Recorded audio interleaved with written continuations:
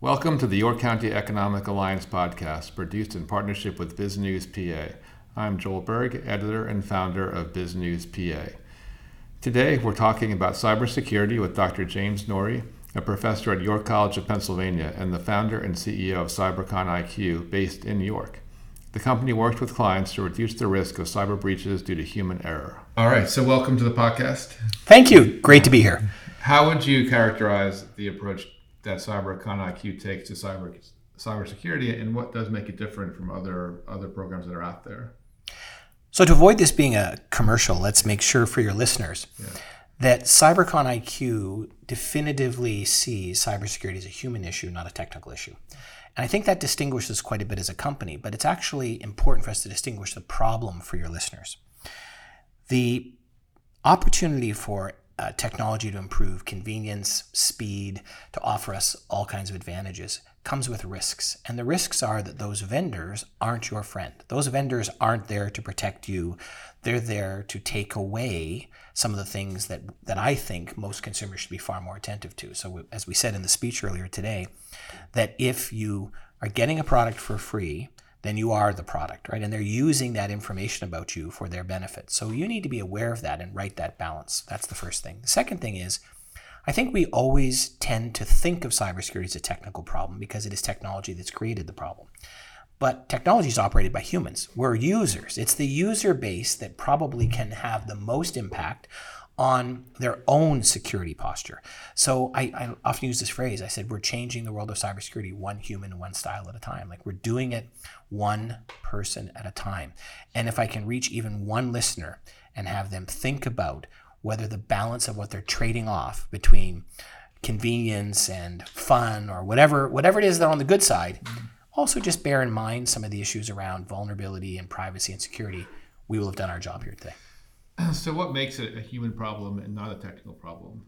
Humans aren't programmable. So really, a really simple phrase. Technology at the perimeter can, as I said in the speech earlier, can probably grab about 85 to 90% of most known threats. So if we've already seen something in technology, we can program a machine to detect it and repel it at the perimeter. So we build these moats and these walls around our businesses, around our homes, or we think we do, and I'll come back to the home technology in a second. But that moat is only as good as its ability to repel a known threat. The thing that worries me is the rate at which we have novel threats, and that with AI, as we said in the speech, AI is being in the bad guys' hands for longer and is being used more succinctly and swiftly by the criminals than it is by those of us trying to defend people. And part of it is it's expensive, part of it is it's unknown. I could go down the list of things.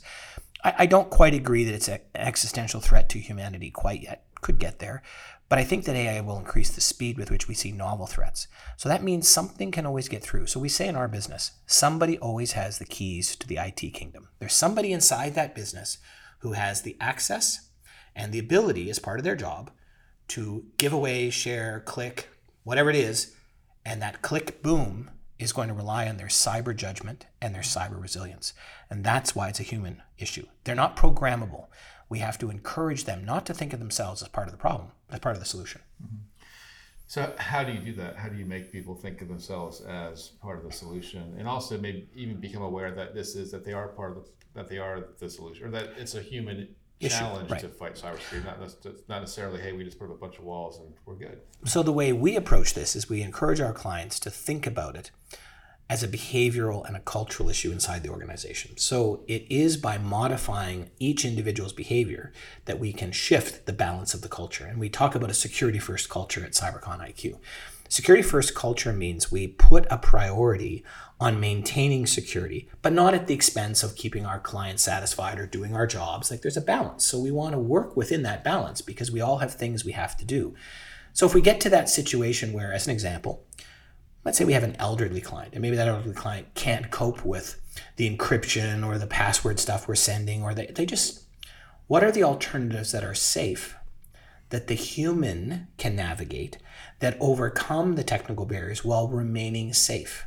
And it's those trade-offs that we educate your workforce about. And it's really important that they understand that they need to elevate those. The other thing is, if company processes, procedures, rules, regulations, we all have them, organizations have to have a certain structure to function.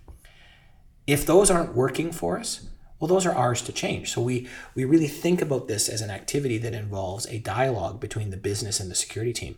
It isn't for the security team to write edicts about what you will and won't do. Don't click on attachments. And well, if you work in the legal department, purchasing, human resources, that's a stupid rule. You can't not click on attachments and do your job.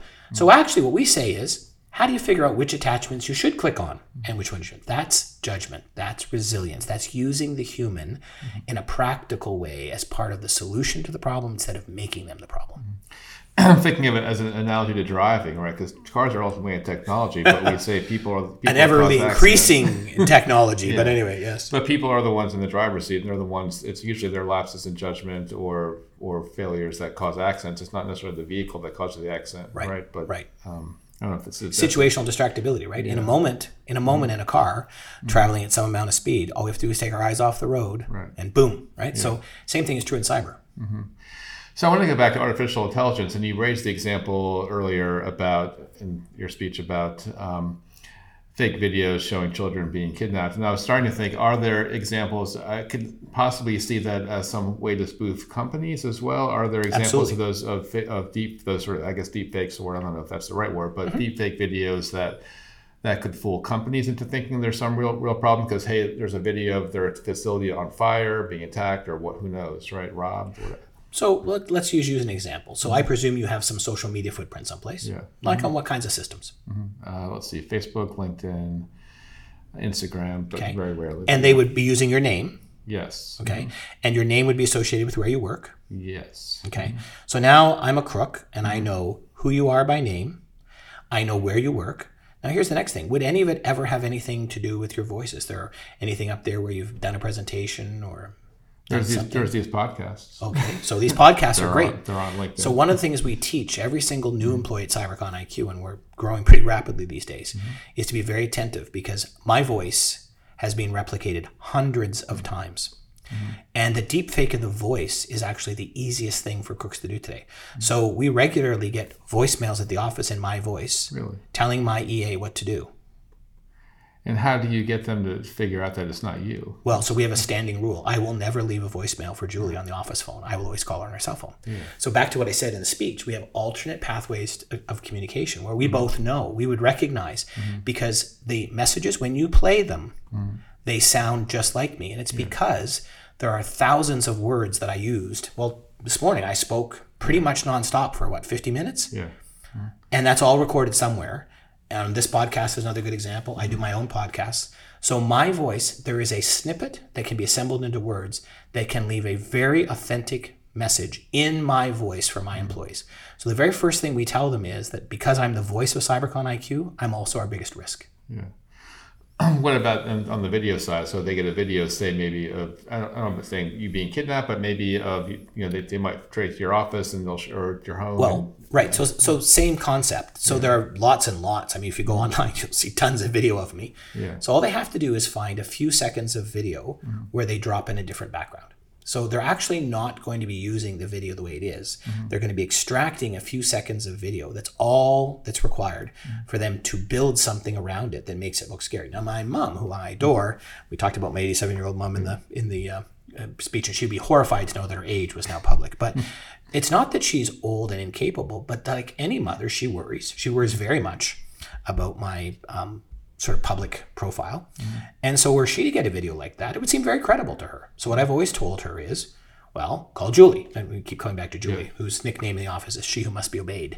So as I said to Mom, if you're concerned, either call my partner or call Julie. So there's always an alternate form of contact for her, because that reassures her that if she's starting to feel like that's real, she doesn't have to, in the moment, respond to the threat directly. She'd be better to respond to the threat indirectly. And that's part of that SAVE methodology we talked about so powerfully in the speech, this idea of stop, assess, validate, verify before you engage. So the SAVE methodology, which we have patented, is so important to teach people, because that situational distractibility, if in the moment we pause, that already creates this pattern interrupt, and it stops that rising anxiety and that fear that is so powerful and seems so real. It's fake. I mean, it's been architected to make you feel that way. So you'll do something. And that's why we call you an accidental insider. So for your listeners, we use this phrase in technology. It's not that anybody intended, not my mother, not your mother. Nobody intended to do this. You're responding to what you think is real, but it's not. Yeah. So how do you replicate that on an enterprise scale to keep a large bank or even a small bank safe from those sorts of attacks? Well, again, we work with our clients, especially in regulated industries like banking and healthcare and other places, to explain to them that they shouldn't be trying to emphasize compliance, because that's what we historically have done. Compliance with a whole set of rules. They should be building this resilience and judgment in their workforce. So just like we would have, and so banking is a good example, and I do a lot of work in banking, obviously, but we have a know your client rule. A know your client rule means you have to know your client. You have to have spoken to them, sat with them. You need to know something about their financial history. You need to know something about their appetite for risk and all these kinds of things. So the same thing I say. So I say, NYC, know your client, can also be know your criminal. Know what they're capable of, know how and why they manipulate, know why you might be vulnerable, and know what to do before it happens. So I say to the banks, teach the human side of cyber first. The technical will follow, but teach the human side of cyber. And it seems like you have to have safety valves, as you point out, like with your mother, you want to have them other way, or your employees, or other ways of determining whether a message is real, or and now I guess an image is real or a sound is real. It sounds real and it looks real, right? And it can feel real, and humans act off feelings. So very important to identify that as being okay, and find those pathways. So we call them pathways to compromise and pathways to compliance. The pathways to compromise are those folks on the outside trying to trick us, to turn us into these accidental insiders. The pathways to compliance is what we help people with to navigate that. So if you feel anxious, if something seems strange, what are the things you can do to determine, how do you validate, how do you verify, outside the chain, inside the chain, you can teach people to be their own cyber warriors, as opposed to counting on somebody else, right? So back to what we talked about around the moats. If cybersecurity always remains somebody else's problem, the technical team, the CISO, whoever it is, well, why would you waste your time learning? Right. So you mentioned you don't see AI yet as an existential threat, and I don't know if you saw the news recently. There's a lot of people came out and said, "Hey, it is an existential threat."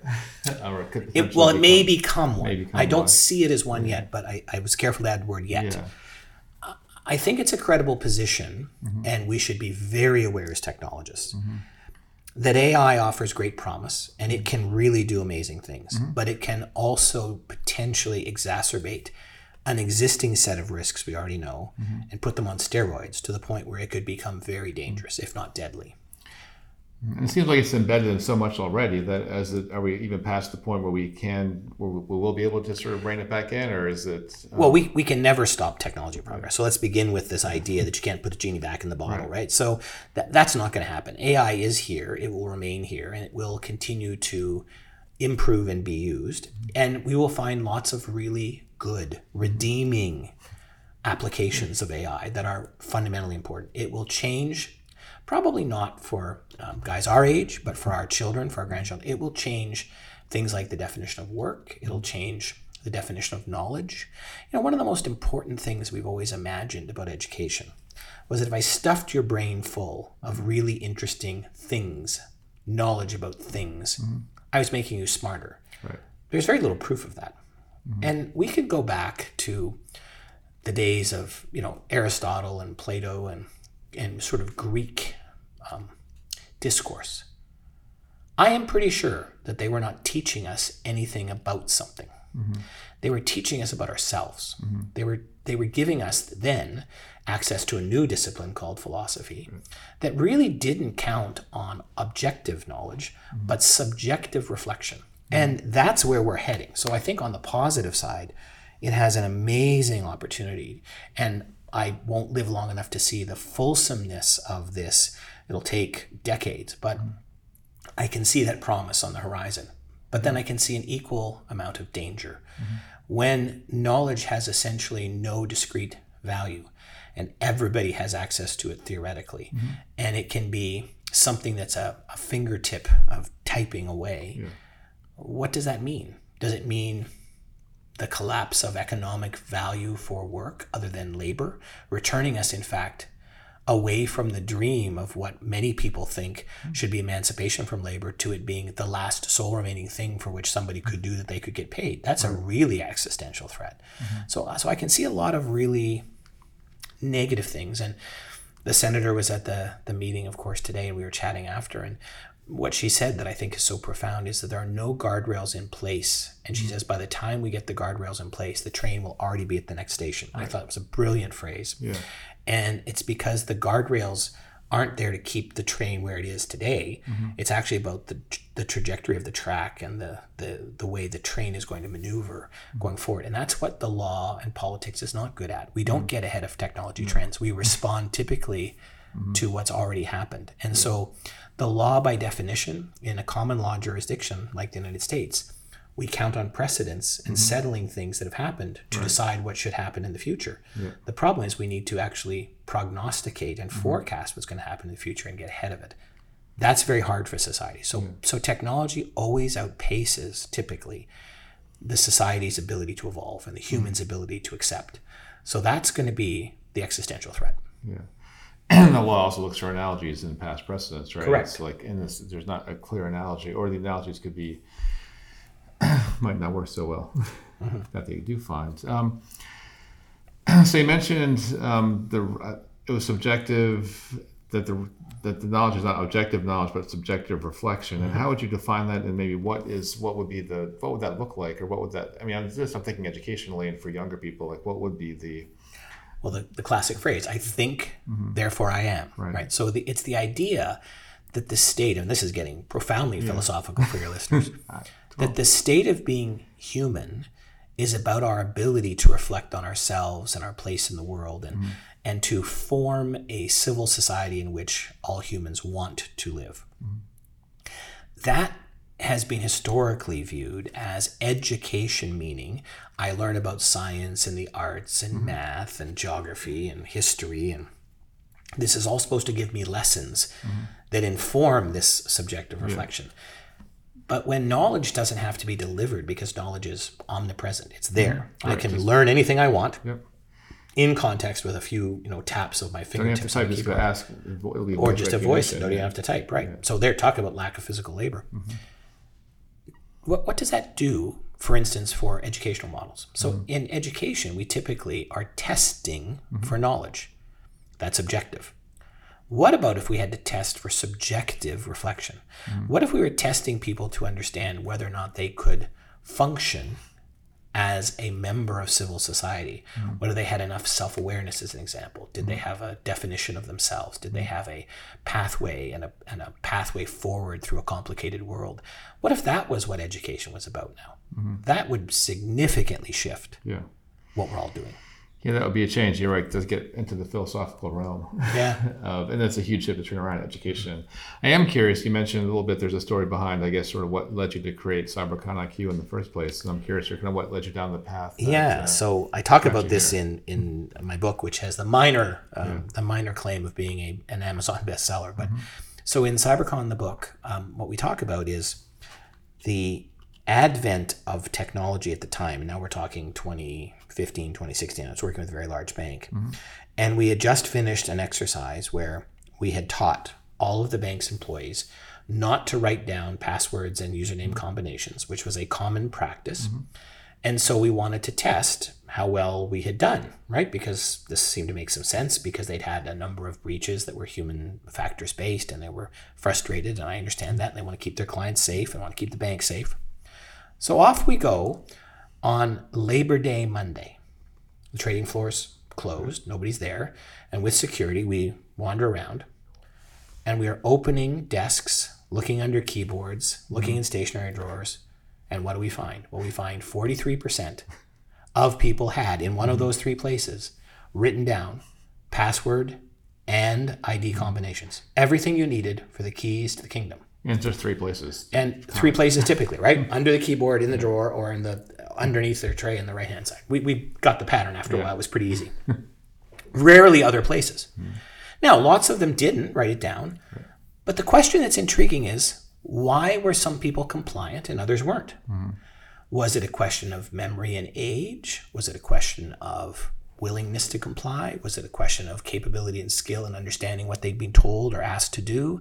Like, there was a raft of questions. And so I was sitting with my client, because we retired, quite frankly, to lunch and a couple of glasses of wine to digest that we had just failed to do anything that we'd hoped to achieve. It was still a holiday. It was still a holiday, so off we went. And when I was looking at him and we were thinking about this, and he said something to me that triggered, he said, is there anything else we can do? Because he said, that's just not acceptable. Yeah. And when he said, is there anything else we can do? It occurred to me that what we hadn't really thought about is the fundamental human side of this. So we had a population of several hundred, and we had a dispersion of degree of compliance. There had to be a cause for that had nothing to do with technology. This was purely a human decision, whether I was or I was not going to comply with the rule. Right. And then so we had to get to why. And this began a whole journey. In this particular bank, they used a tool called DISC, which I am certified in, which I have some knowledge of. And it began to measure traits and tendencies, and we began to look for correlations between who somebody was and behaviors. And we didn't get much using that. And anyway, it's a long journey, and it's described in the book. But eventually, we were able to start to narrow down into the model we have today. Very specific things that are endemic to our personalities, as I talked about in the speech. These are fundamentally the way we behave and see the world. And they're not dependent on technology, but they affect how we use technology. Therefore, it affects how we are or aren't vulnerable to certain kinds of threats. And so the journey began. And that's literally what happened.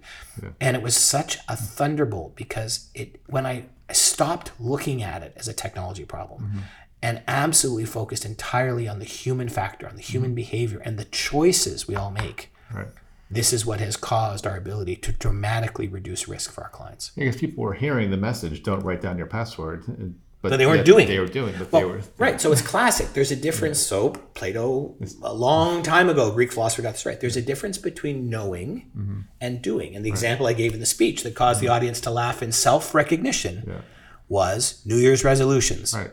How many of us make them and then break them? Yeah. So even when we know something is something we should do, that it's good for us to do it, that it is something that is not anything but positive, we still don't do it. That's human nature. So we're talking about human nature. Yeah. So what do you see, what do you see now as the biggest opportunity for CyberconIQ? And is it a challenge to get clients to think this way, or do they kind of want mostly in Pennsylvania, as I said? We have a world-class cybersecurity company right here in Pennsylvania, York County, Pennsylvania. So it's a little hard in my own backyard for people to imagine that we are a global company, but we are, and we have lots of opportunity ahead of us. Our biggest challenge is this remaining idea that is born out of where the problem came from, that because it's technology, it's somebody else's problem. Like, I use technology, but I'm not a technologist, right? So somebody else has to do it. I want to be able to turn on my computer. I want to be able to log in and do my work. And I want it to kind of be invisible or disappear. I don't really want to know what goes on underneath that keyboard. I don't care. Right. The problem with that is you can't disdain that without then becoming part of the problem. You can't be a naive user of technology. So we've made it so easy for users, and particularly some forms of technology. We talked about the phishing reporting button as an example. They slavishly punch it like, why wouldn't you report it? Oh, phishing. But that doesn't teach you any judgment. That doesn't cause you to have to reflect. It doesn't make you the person who can keep yourself safer. Pardon me. It relies on somebody else. So self-reliance, reflection, judgment, personal resilience, this is what it's about. Now, what we've discovered at CyberconIQ is if we do it right, that keeps people not only safer at the office, it keeps them safer at home. And they become really intrigued by this idea that they are personally responsible for their own security and privacy. This is fundamentally a shift. So the market is moving rapidly towards us, and we're really glad that that's happening. But that's the biggest shift I've seen is in the last couple of years, particularly with the rise of COVID and working from home. Right. So many people are entirely dependent on networks to do their work.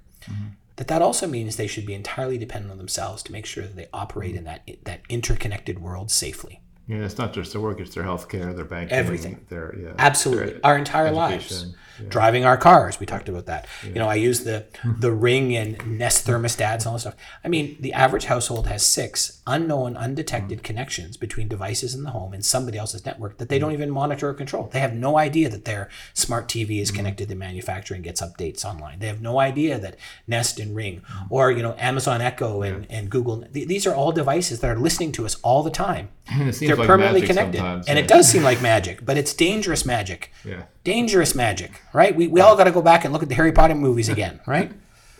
Or read the privacy policies. Or read the privacy policies, right? Well, I once read that it would take, I think, if you were to read all the privacy policies and agreements that you signed in your life, it would take you about a week or 2 of reading. I bet. So without sleeping. Well, and how many of us just click, I agree? Yeah. We don't bother. Well, every day. Right. So, all right. Well, thanks, Dr. Norrie. I appreciate it. My pleasure. Thank you. Thank you for joining us on this edition of the York County Economic Alliance podcast, produced in partnership with BizNews PA. Join us next month as we discuss regional real estate trends.